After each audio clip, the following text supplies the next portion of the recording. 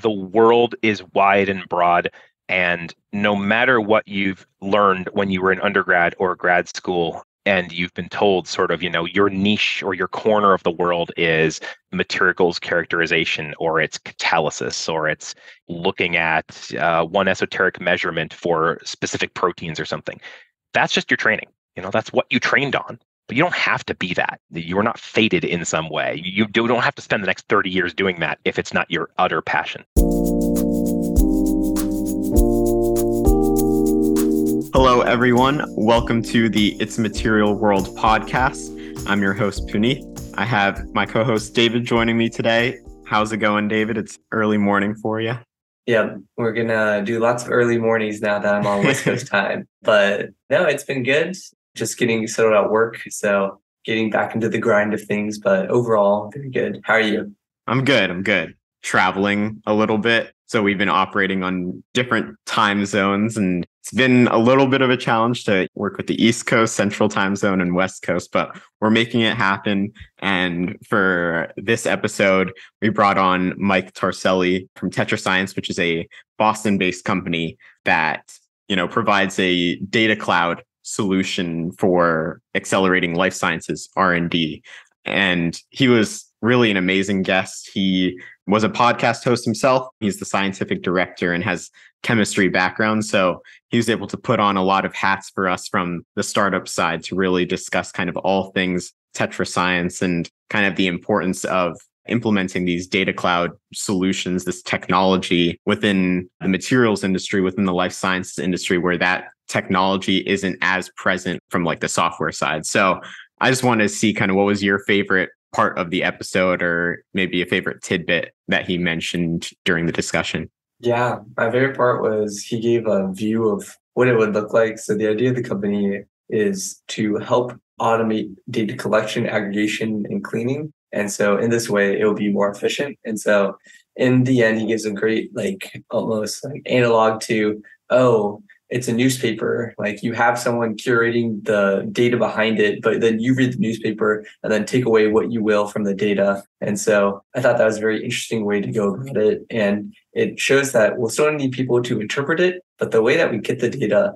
can be a lot less manual and a lot more streamlined. And we talk about regulations at the end of the episode too, where now you have to report data if you are getting government funds. And so this whole centric idea of we need data, we need to report data, but what is the best, fastest way to do it when maybe you're not the most literate person in data science to do all of this? So I thought that was a very interesting vision that he proposed. What about yours? Yeah, he talks about the DMTA cycle, design, make, test, and analyze. And so just like you mentioned, the design side, that's usually knowledge-based and comes from people directly. It's harder to really accelerate that time span, but the make and test to the analysis cycle, like that can be accelerated, and then you really speed up the innovation cycle. And so that was a really cool way of putting things. And I thought that one of my favorite parts of the episode was really like his backstory. He has that chemistry background, got his PhD, and was heavily in the pharma sector, right?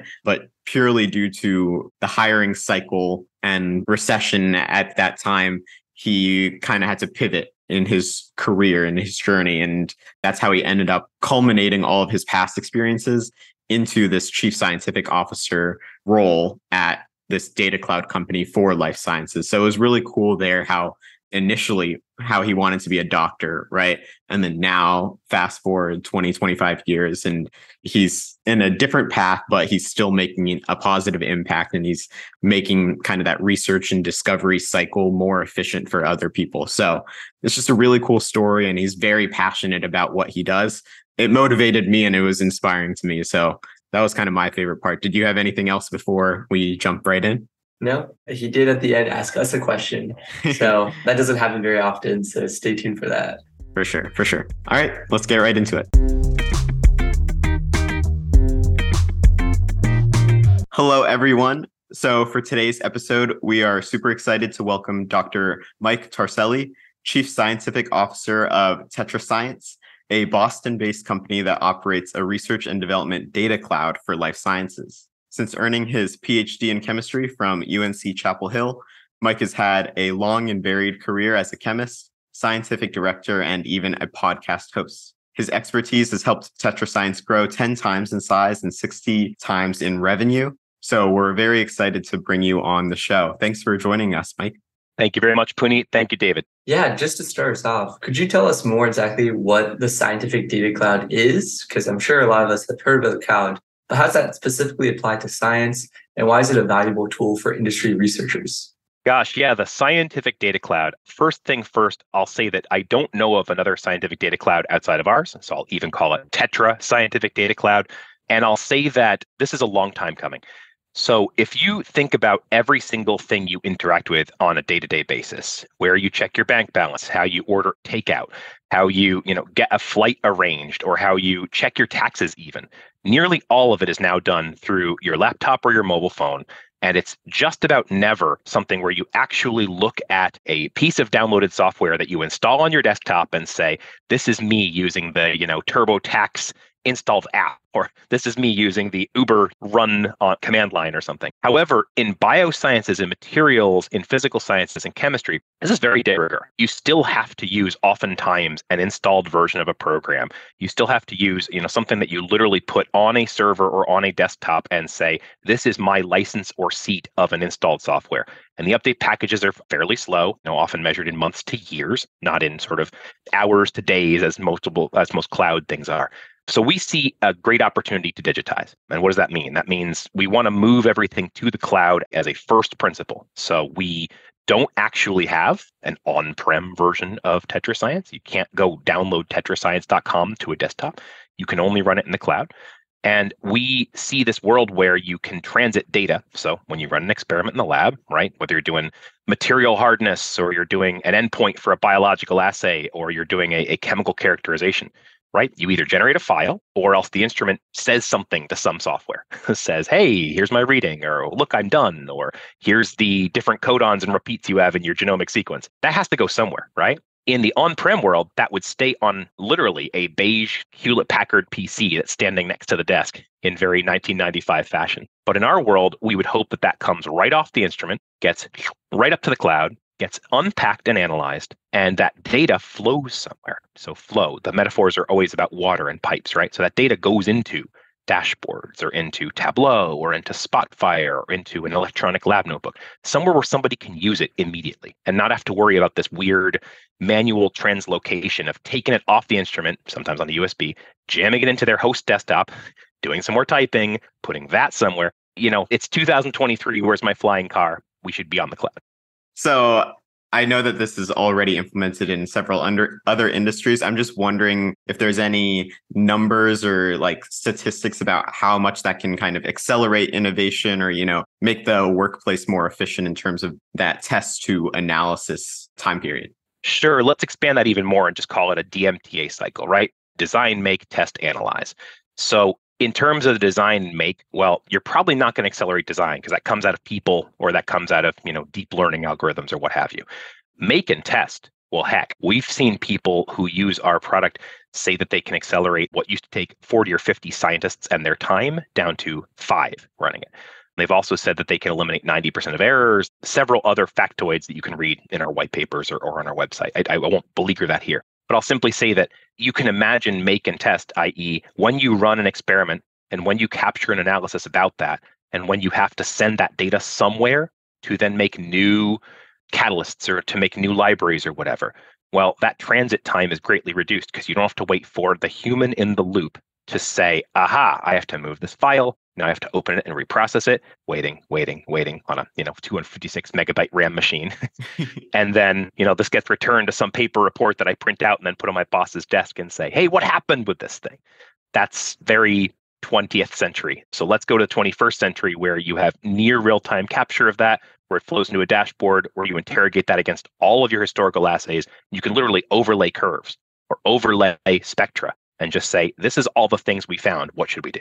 So when we talk about the data cloud, one of the biggest benefits is the idea that you will have all this extra data. And so, of course, TetraSciences has segments of different customers. Is there ever a goal where you would anonymize the data and start to give it to your other customers, and that way you would give more? Or because a lot of engineering firms are so sensitive about their IP that unfortunately it's going to be siloed for each company, but for that company, it will be much faster. So that's an interesting and a tricky question.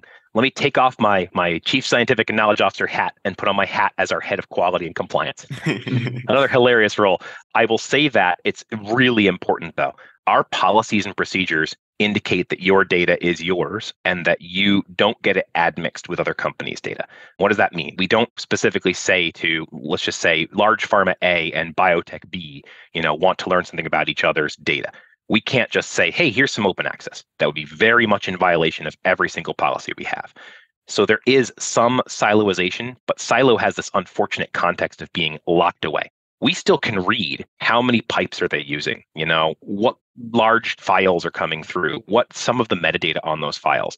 And in that way, you can anonymize some of that usage data, and you can also genericize what they try to do. So, if a large pharma over here and another large pharma are doing similar scientific use cases, or they're doing similar formulations testing to give a materials bent, we can say to them, hey, we're seeing common trends between your usage. You guys should think about this and talk to one another.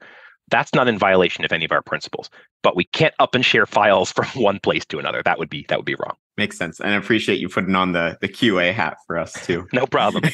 So this technology seems very useful to really any company, especially in the materials space. So what has kind of stood in the way of implementing these data cloud tools in scientific research, and why hasn't that innovation happened sooner?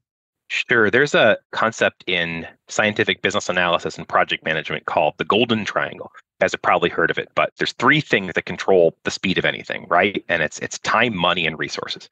So time seems to be apropos, right? We're all just kind of coming out of the COVID-19 pandemic. Vaccines exist. People are getting back to somewhat new normal of their lives. But they've started to realize the real value of the scientific cloud and the value of remote work and being able to get your data anywhere, so that the time is the right time, right? Now, money and resources, it's not cheap to do a change management exercise. It's not cheap to say, hey, that last 30 years of us buying on-prem software and various versions of things is going to have to come to a screeching halt, and we're going to have to all go cloud. That might cost some money. And then resources. Do we even have the right people? Can you take people who, and this is no denigration whatsoever to the amazing scientists, data scientists, and scientific engineers who have worked on this for their entire careers. They've obviously gotten drugs out to market. They've obviously built solar cells and things. They have done amazingly with the tool set they've had to date. However, you may actually need a more data literate, what we call affectionately inside cyborgs, get it, SCI borgs, people who know both science and tech workflows and can best recommend how scientific data moves from its raw form to its processed and analyzed form to pipelines to destinations. That's a very rare breed of person. And that kind of person is needed in order to move this ahead and to understand, hey, large company X, you've got these 13 instruments producing very different data, but they all have to be analyzed here. Well, maybe we should put some commonalities into how those are structured, captured, and processed. So that's the kind of challenges we face. And so to your point, David, it would be great to have this all consistent and everybody to say, let's go ahead the same way. But it's just change management is hard. And this is likely for us. We're in this for the looking on years to decades, not on the weeks to months. And so with that, one of the things about engineering, I feel like, is that you can automate a lot of it. Like you're saying, like the workflows of a certain tool, like an XRF or XRD, like you can automate that. But one thing I find about engineering is that a lot of the observations can be very quality based or quantitative, where a engineer with understanding makes an observation about a certain thing. So going forward, what is TetraScience's kind of philosophy about the combination of the hard data and then also things that we will just have to have people to look at and give understanding based off what they know about the science? Sure. Let's separate out a tiny bit, be philosophically, the strategy aspect from the operations. So strategically, yeah, you need humans to do certain things that a machine can't contextualize. A human can look at a NMR sample and see what the repetition or the syndiotacticity of a polymer is, like that. A human can look at a flow cytometry sample and say, oh, well, clearly the dead cells are over here and these populations are because they've seen so many and they've learned the pattern recognition. To your point about XRF and XRD, a human can look at scattering patterns or at microscopy and they can say, hey, look, I've seen these features before, and they can grok intuitively when this field is slightly blurry and white and it's over here in this corner and has this depth. Well, it's probably going to be this. I don't think machines are there yet. So you're right. You do need some level of human interpretation. That's the strategy. Operationally, you can have the instrument do a lot of things, and the cloud and the sort of localized network of the company do a lot behind the scenes. So just because a human is needed to interpret data, it does not mean a human has to manually start and stop a machine. The human doesn't also have to say, let's move that file to here. That's something we've been doing for 40 years. We could do that again. A human doesn't have to say, interpret this, unpack it, and move it to this format where I can easily see it. Think about producing a newspaper, right? If you produce a newspaper, you as the end consumer, the end user, your UI is opening up pages of a newspaper and reading headlines and stories. You don't have to see the raw copy of the journalist do that. You don't need to see where the picture was taken. You don't have to see, all the fact checking and stuff to win. You're just happy to get the end report and to learn from it. In that same way, you could imagine a scientist in, say, 5 years' time opening up their version of a newspaper, so Tableau, Spotfire, R, and saying, look at all this amazing materials characterization data that came in, flowed in at me. I'll interpret them. I'll tell you what happened in the experiment, but the machine will do all the processing in the background to make that for me. That's the vision we're going towards. Yeah, I love that newspaper analogy. So that's such a radically different way that we do things now. So how do you think the R&D sector will respond to this tractive shift where it's not so much about maybe wondering about the test setup, and if things can be so much standardized and then all the data automized, how will the sector respond to basically a whole paradigm shift in how we consider data? Totally awesome question. I think that there's a little bit of nuance, and then I'll unpack it a tiny bit. First, let's talk about sectors in terms of, different verticals. So the biopharma sector, the materials sector, the, conglomerates and consumer goods sectors. Each of these has different time, money, resources to approach the situation and different incentives to act. In fact, there's some that have almost negative incentives, pharma and maybe defense being two, because in those you have highly regulated and very, observed and rigorous characterizations. You can't move as fast. Whereas perhaps in material science, it's a little bit more open in certain cases, maybe not at Tesla. However, at other locations, at Oak Ridge National Labs or at an open source database for material science, you can see more of this sharing and you can see more of this open sourcing of data. So it may be a little easier.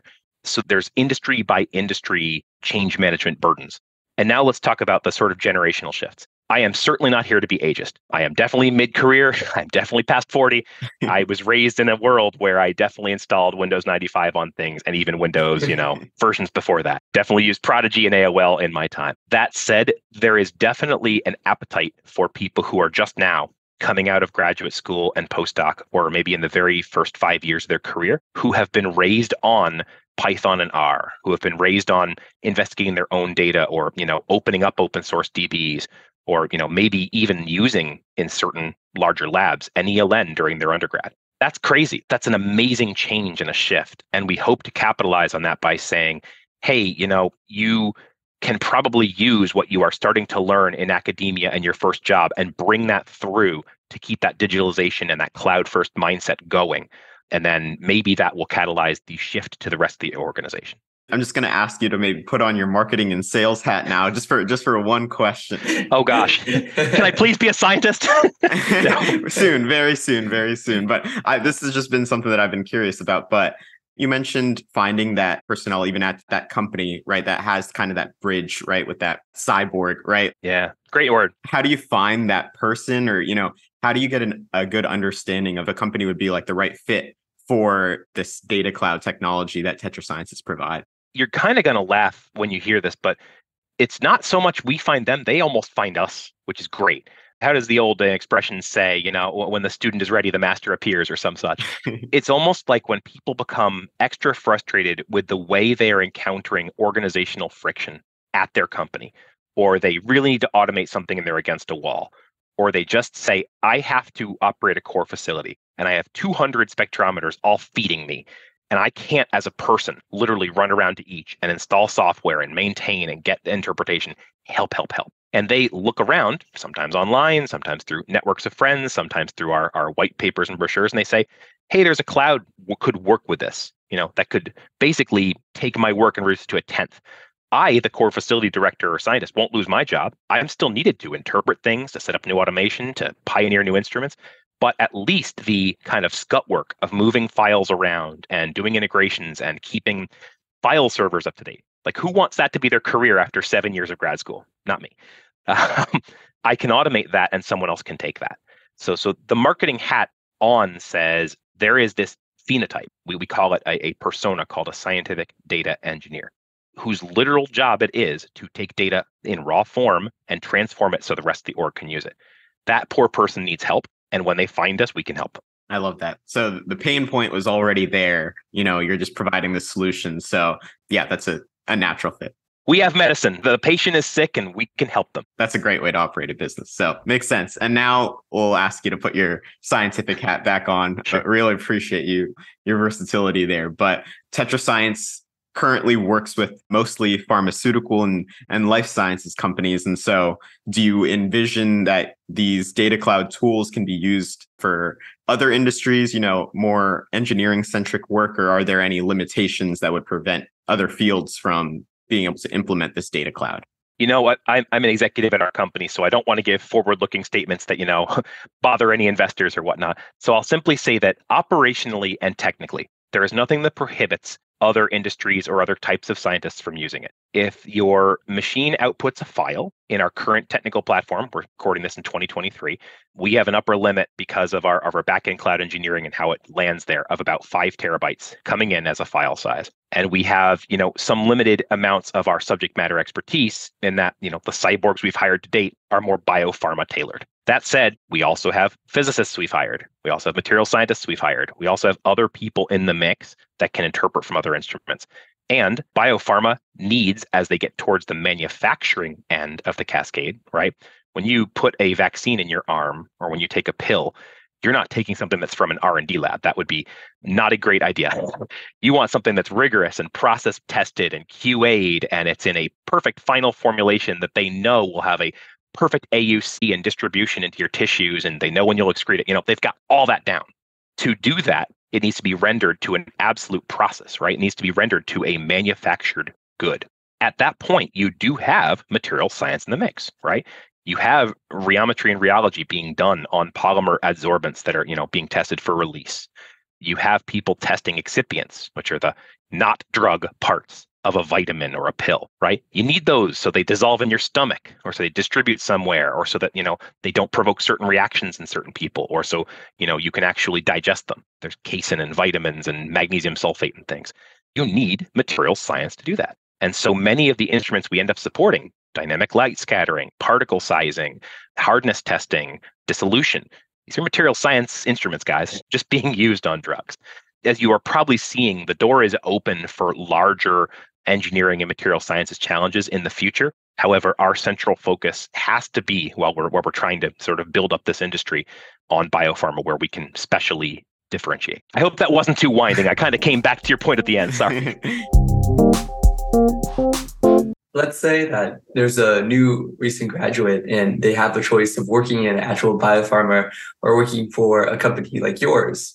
What would you say you've enjoyed about the work that you do at TetraScience? And then why do you think that differentiates itself from maybe being a chemist like your previous experience was? Sure. I'll start this off by saying long ago, back when dinosaurs roamed the earth and I was an undergrad, it was actually in the 20th century.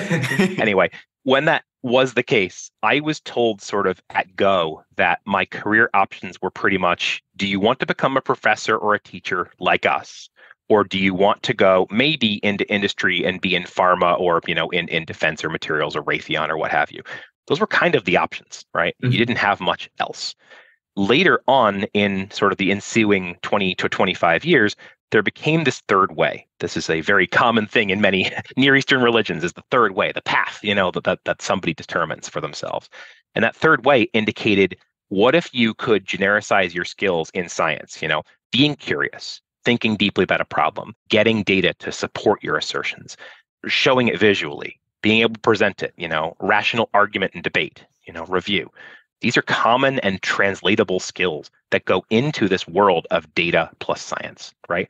I'll be honest, I didn't really see it for myself until, let's call it 2008, 2009, when it was sort of the depths of the recession and I was having a real hard time getting a classic pharma job. Out of my postdoc, I applied to 160, 170 jobs, and I got rejected from nearly all of them. Not because I'm a horrific candidate who didn't have papers. I did. I came out of good schools, but it was just not a great hiring time for that classic type of scientist. It was at the bottom of a curve.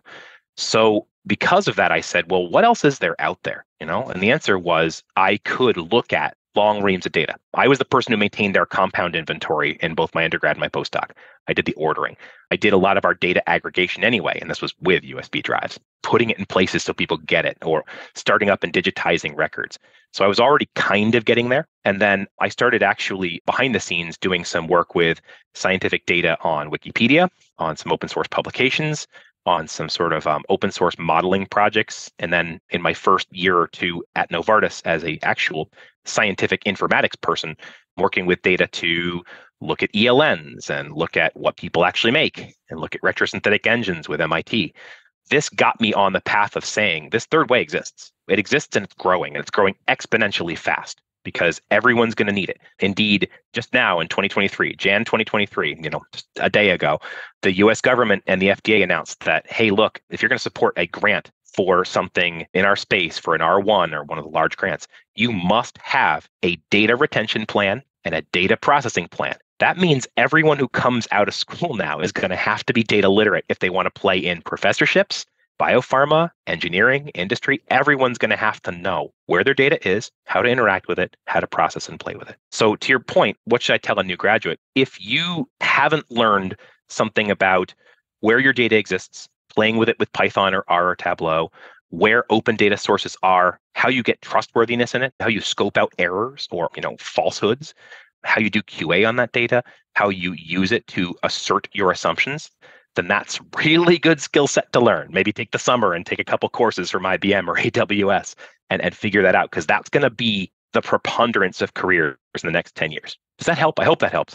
That really helps. And I guess one thing that you said before, there is something else that the government published for all the grants that you have to post with your papers, all the data behind it. And so we're being driven to this data-centric world. And so I guess a question for you, as your goal to be a hub of data science and the actual data of the experiments, how are we ever going to maintain all these records as it grows to terabytes and terabytes? I know from my past experience, when you go to the cloud, you write and read all this data, your physical hardware actually runs out quite fast. And so it's up to cents for each gigabyte of data you read and write. How can we possibly scale this to where now the entire scientific community has to be on board? That is a fantastic question, and one that will take me a little bit of time to unpack. So I hope you guys are in, grab a snack. It's going to be a 5-minute explanation. So sorry. We're in the zettabyte era. What does zettabyte mean? A zettabyte is larger than giga, larger than tera, larger than peta, larger than exa. It's literally I think it's 10 to the 21st. It's a lot. The entire internet was weighed, it's the wrong word, but massed, measured, something, back in 2020. And they said in 2020 that it was roughly 30 zettabytes was the internet. So everything they could find, everything they could calculate, everything that was there. It's been predicted by more than just me, by PricewaterhouseCoopers and Deloitte and a lot of other orgs, AWS, that we're literally going to 5x that. And that's going to be to about 150 zettabytes as the whole and utter data corpus of humanity in guess how long? Answer is by 2027. So we have 30 years to make 30 zettabytes and 5 years to make another 120.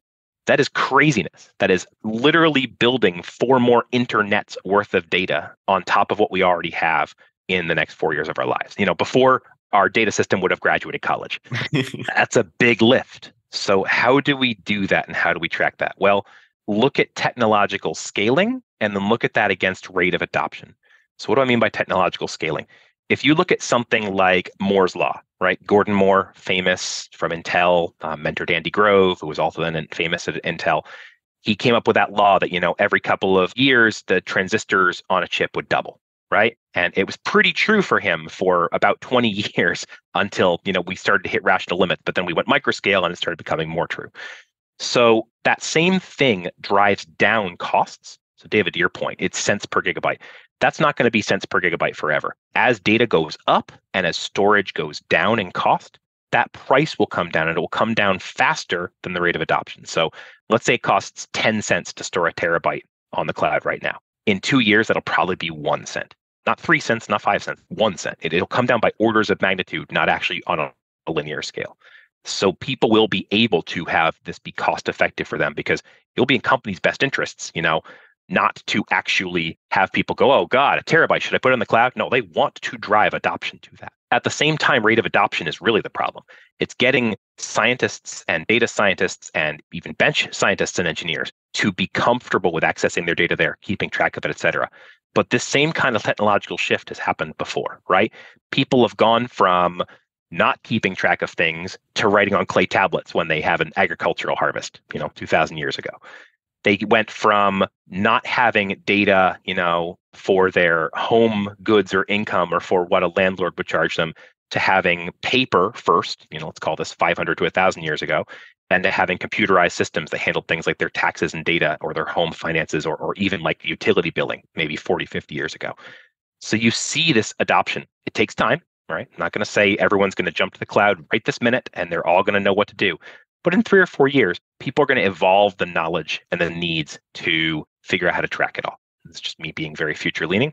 Maybe you'll get a monthly data report. Maybe you'll have like data hygiene, like you have health scores or credit scores. Maybe you'll have a, David and Puneet's data score. Hey, Puneet, you've got 52 gigabytes sitting over here with this service doing X. And you've got 75 exabytes over here doing Y, and maybe you should look at that. I'm not sure, but that seems like a thing if it ever gets regulated like a utility. So I think that humans are going to get over this challenge and they're going to adapt to it. AI will be part of that. Better data engineering will be part of that. And then reporting and use will be part of that. Does that help? Yeah, that was awesome. That was super comprehensive. Sure. And that led me to just another question about TetraScience specifically. And maybe this is just a lack of awareness, but when I interned at Solvay, right, I had like a downloadable software to analyze my differential scanning calorimetry results. DSC, baby. Yeah, DSC. And we've talked about XRD, XRF, right? So I'm just wondering, for different equipment and then the results from that, do you have to create customizable solutions for each company, for each type of test, or what does that solution look like when you're working with these different like life sciences companies? Yeah, let's go by the Pareto principle, which you've probably heard before. It's the 80-20 rule, right? Yep. And the classic formulation of the rule, it's that 80% of the people do 20% of the work, but I don't want to go that negative. Let's call it the 80-20 rule of how to fit this to purpose. So in this case, it's for 80% of the, we'll call them scientific workflows or use cases, we want to try to genericize. We want to say, hey, most large companies we've seen doing DSC take the traces, they store them as a file, they see it as an in and out with, relative humps of exotherms, et cetera, and they stash it in this format for fun. Let's call it a .csv or a .txt. It moves to this database. People open it in GraphPad or some downstream software or whatever, and then we show it to them in this downstream system. If we can genericize that type of workflow and then ask large companies, hey, is this how you do it? And then eventually, when smaller biotechs or smaller engineering firms come in business, they will ask, what's best practice in this space? And they won't say, oh, it's you download an app and you do this and you tweak it manually. They'll say, oh, well, all the large companies are using this transform from TetraScience. We should probably do that too. That's our hope, is to catalyze that flywheel and then to make that the standard. However, Pareto principle has that 20% kicker, right? There will always be workflows out there that are so highly customized or that are so complex or that rely on, let's call it, legacy instrumentation or a very specific workflow that you can't tell anyone else, et cetera. And for those, there's going to have to be some custom engineering.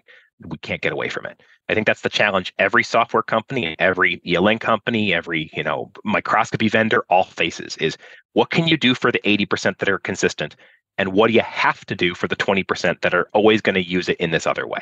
And then the idea is over time to shrink that 20, move some of those cases into the 80%, right? And then make room for other 20% cases to come in. That's just technological evolution. Makes sense. So generally speaking, you try to create that general workflow based on what most people do, but then there is maybe that subset where you do have to kind of create edge cases. Yeah, the custom solutions. It's both. And I would challenge anybody to say if there's an industry out there where that's not the case, even in something so stable like banking or, retail or something, there's still going to be somebody who says, no, I want my packages to arrive on Tuesday, Wednesday, and Thursday in perfect packaging, and I want this to have this stamp and date on it, and I want this to. There's always going to be this customized case in any genericized workflow. And so you've gone from conducting research as a chemist to now helping others do their work more efficiently. And so you mentioned, right, like sometimes it was almost out of like necessity based on where you were at in industry, the economic kind of like hiring cycle. But how challenging was it to ultimately like take that jump, and make that switch in your mentality? And how was that like fulfilling? Why did you continue to follow down this path? If you'll allow me, I'm going to go very far back, and I'm going to say when I was 5, I wanted to be a doctor. And that's a medical doctor, like the kind who helps sick babies and old people and, get them better and treats them. And I really, really wanted this very badly. I went to school as a pre-med, and then I took a course as an EMT, an emergency medical technician, right? Go on site, help with, ambulance runs, help backboard people, work in a hospital at night, get people who come in with like, facial abrasions and crazy sicknesses and all sorts of wacky things you see. And I realized very quickly that when I saw blood, I passed out sometimes. That's not positively correlated with a successful career in medicine, as it turns out. So I had to make my first pivot when I was even, 17, 18. And I had to say, well, what can I do to help people with science and still be in medicine without literally touching and, making stitches or abrasions or taking blood pressures? And the answer there was, well, I'll just look around for something like biology, that helps people still make assays or look at cells or whatever, and that'll be fulfilling. 3 or 4 years into that, I said, I really don't love my biology courses, but I love seeing the structures underneath them, realizing how they're made, what they do, et cetera. So I made another pivot. After 2.5 years of biology curriculum, I pivoted and did a chemistry degree in 2 years. I do not recommend that either. Also not positively correlated with a happy life. It's a lot of coursework all in one small smash of time, plus lab work, right? So I learned what it was like to be a grad student pretty darn fast. And then I reached yet another glass ceiling. I took my first pharma job literally right out of college with a company I'd interned with, Millennium Pharmaceuticals. Doesn't exist anymore, but got aggregated into Takeda. So while I was there, I would go into these project meetings and people would say, well, listen, you can't really be in these, Friday afternoon strategy meetings till you have a PhD. And I went, okay. So I had to go get a PhD. So I went and got one, came back and said, where's my job? And they said, well, we really would prefer you at a postdoc. I went, okay, go get a postdoc. So I went to go get a postdoc. So at this point, right, I'm 10 years removed from my dream of being a medical doctor. And I'm pretty darn deep into this investment in a pharma career. So I did this and I went from UNC to the Scripps Research Institute. So not a terrible school, got a Nature paper, was happy with that. And then basically was told, hey, look, it's the recession. We can't hire you back. Okay, guess we're pivoting again. So I took a job at a contract research organization, which at the time I thought was, a little bit of a weird career move, but it ended up being very, very useful. And I'll get to that in a minute. But I went from there to a startup, also useful because right now I'm in a startup. And then when that startup sort of went from a high height to a, ran out of money and needed to do something else for money, I was told develop services, develop products, develop alliances with internal business. So it's sort of a learn as you go. It isn't that I chose necessarily the career of being in science plus business. It happened to me. And I had to decide at that time, do I fight it? And do I say, no, I'm a scientist at my core and I absolutely have to keep going at the bench? Or do I embrace what's happening and say, roll with it, learn in nights and weekends, read more papers, read more books, go get another degree, and I chose the latter. So it's now 2014-ish. All this weird experience that I've aggregated has led me to a job in information systems at Novartis, which actually worked out pretty well. I started really learning what kind of deep learning and data sets are we collecting? Why are we supporting this? Why does this license cost this? How do we distribute it in an enterprise model? How do we start moving to cloud? How do we start processizing things? That's not a word. So we can make it work better for scientists across the board. And people would invite me to these calls where they'd say, hey, we need somebody to help with this synthetic biology workflow. And I'd say, what's synthetic biology? And they'd say, just go to the meeting and learn. Or, what's going on with this materials characterization workflow for formulations and, late stage dissolution? And I'd be like, what are those? And they'd say, just go and learn. So a lot of it's just been, Puneet, David, it's been on the job learning that transformed itself. And then, here I am in a role that integrates contract research experience, business projection strategy, science, technology, information systems. It is literally a sort of dream construction role that I did not know I was aiming at, but it's working out. I hope that helps. But I mean, sometimes life is what you plan to do, and sometimes life is what happens to you along the way. And you say, I should adapt. Yeah, that's super fascinating because it seems like with all the previous experiences, it all like tied together to create It all tied together. Yeah. Now Yeah. you're in this role where you're, incorporating a lot of those experiences and skill sets, but you didn't know that that would be the case until you got here. Better be lucky than good, right? That's a great story. Maybe from all of that, from all your years of trial and error, do you have any like major tip or like one main takeaway from all that for any science enthusiast that wants to make a position and a career out of their love for research and discovery? Yes, the world is wide and broad. And no matter what you've learned when you were in undergrad or grad school, and you've been told sort of, your niche or your corner of the world is materials characterization, or it's catalysis, or it's looking at one esoteric measurement for specific proteins or something. That's just your training. That's what you trained on. But you don't have to be that. You are not fated in some way. You don't have to spend the next 30 years doing that if it's not your utter passion. You should always take a couple of minutes every day or week to self-reflect and say, first, am I having fun? Clearly, I'm having fun, which is great. But not everybody is in science roles. You may not be enjoying what you're doing, and you may not feel like you're being pressured, that you're being, you're learning, that you're growing. If that's not the case, you should ask yourself first principles. What am I good at? What makes me happy? And is there another way? And the answer is, oh my God. Academia is the alternative career, not industry. 85% of people go to industrial, government, or data type roles. 15% stay as professors.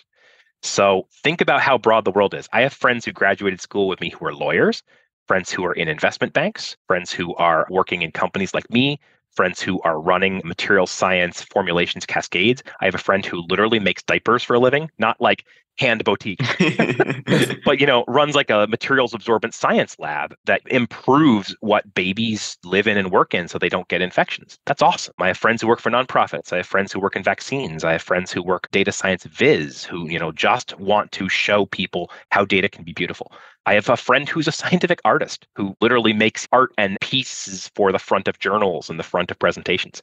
The world is big. So just consider that, your training as a scientist or as a, degree holder and fancy education person prepares you for a broad canvas, not for a narrow place. I love that. And I'm glad you really emphasized the importance of reflection there, in addition to kind of really scoping out what all the options are, because I try to harp on that a lot too with the other episodes. So I think it's super important. And again, we really appreciate you joining us today, Mike. This was an awesome discussion, and I'm excited to see TetraScience continue to grow. Thank you, Puneet, David. And if I may, because it's fun, can I ask you guys a question? Sure.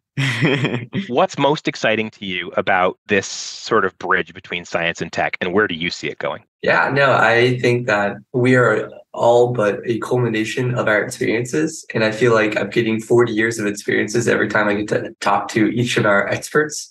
And so personally, I think that beyond just sharing it with everyone else, the simple reflections that I get to make about my personal development from your experiences, I try to instill in my life. And like you said, everything will be customized at the end of it. And so it's not that I'm going to try to replicate your life, because that sounds like a lot of work. We're different people.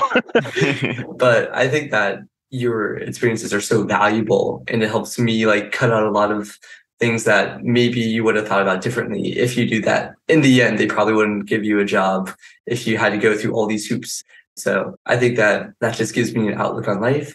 And then I get to share it with the rest of our community. And so everybody else gets to also learn from these experiences and try to make the career that they want and have the impact that they desire in life. Awesome answer. What do you think, Puneet? I really resonated with your story because you mentioned kind of that med school route, right? Wanting to be a doctor. And then for me, I was always on the fence. I knew I was good at science and math, and my mom is a doctor. And when we went to India, she had a friend who runs and owns a hospital. And I went in for a procedure, and immediately the smell was too overwhelming. I left. You're like, no doctor. Yeah. And so that's where the doctor route kind of was set to the wayside. But I ended up in the medical device industry at the end of the day. There you go. And so it's similar, right? And had to jump through a lot of hoops to get there. I had different experiences in other industries, aviation, polymers, et cetera, but found my way back to medical devices because I wanted to make a positive impact on people. And so one thing that seems to be a commonality with the guests that we've interviewed is that really a lot of this innovation happens at intersections between two different industries, right? Like the frontiers of research. Totally. Always interfaces. Exactly. Yep. Always interfaces. And so I think that is kind of where the focus should be, or, that's just something that where I would encourage other students to really see if they can get involved in that type of research. And that's where I'm trying to find my professional development and growth opportunities as well within the medical device industry is, how can I combine my materials background with biologic space, for example, Sure. and see like, how can we find innovation in that space? And then when you're talking about bridging science and tech, I just think that, artificial intelligence, machine learning, et cetera, will just continue to make more and more of an impact in this material science industry. So it's important to kind of get that background. And I know David's done a lot of that, and I'm learning the basics of it, but really just trying to develop that skill set, because I think that'll be pivotal as well. If you can just continue to build your foundation in a wide variety of areas, then you can kind of help accelerate innovation for the company that you work for. Excellent answers, both of you. You guys are clearly dyed-in-the-wool podcast hosts who have done this a lot of times and have thought about this deeply. So I applaud you and thank you for those answers. Well, thank you so much, Mike, for joining us. This is super fun. And I love that you were able to ask us questions too. Like, I know you have that podcast experience, so you were a natural. yeah, can't help it. It's sort of in me. Yeah. Thank you. Appreciate it, guys. As a materials engineer, we can make an impact in nearly every single industry. But with that versatility comes a lot of options to choose from. So if you have no idea which position or industry is right for you, you're not alone. I've been there, done that. But just for a moment, imagine narrowing down your ideal role and company within the week. Imagine being able to secure your dream offer without having to apply to hundreds of job openings. Our online course, MSE Academy, includes video testimonials, resumes, interview prep, and mentorship from materials engineers who have been in your shoes. We also connect our members with companies and industry professionals in our expansive network to help accelerate your job search process as much as possible. To learn more and get started, simply click the link in the show notes below. And if you enroll within the next 24 hours, we'll add 3 bonus career-related resources. I hope to see you there.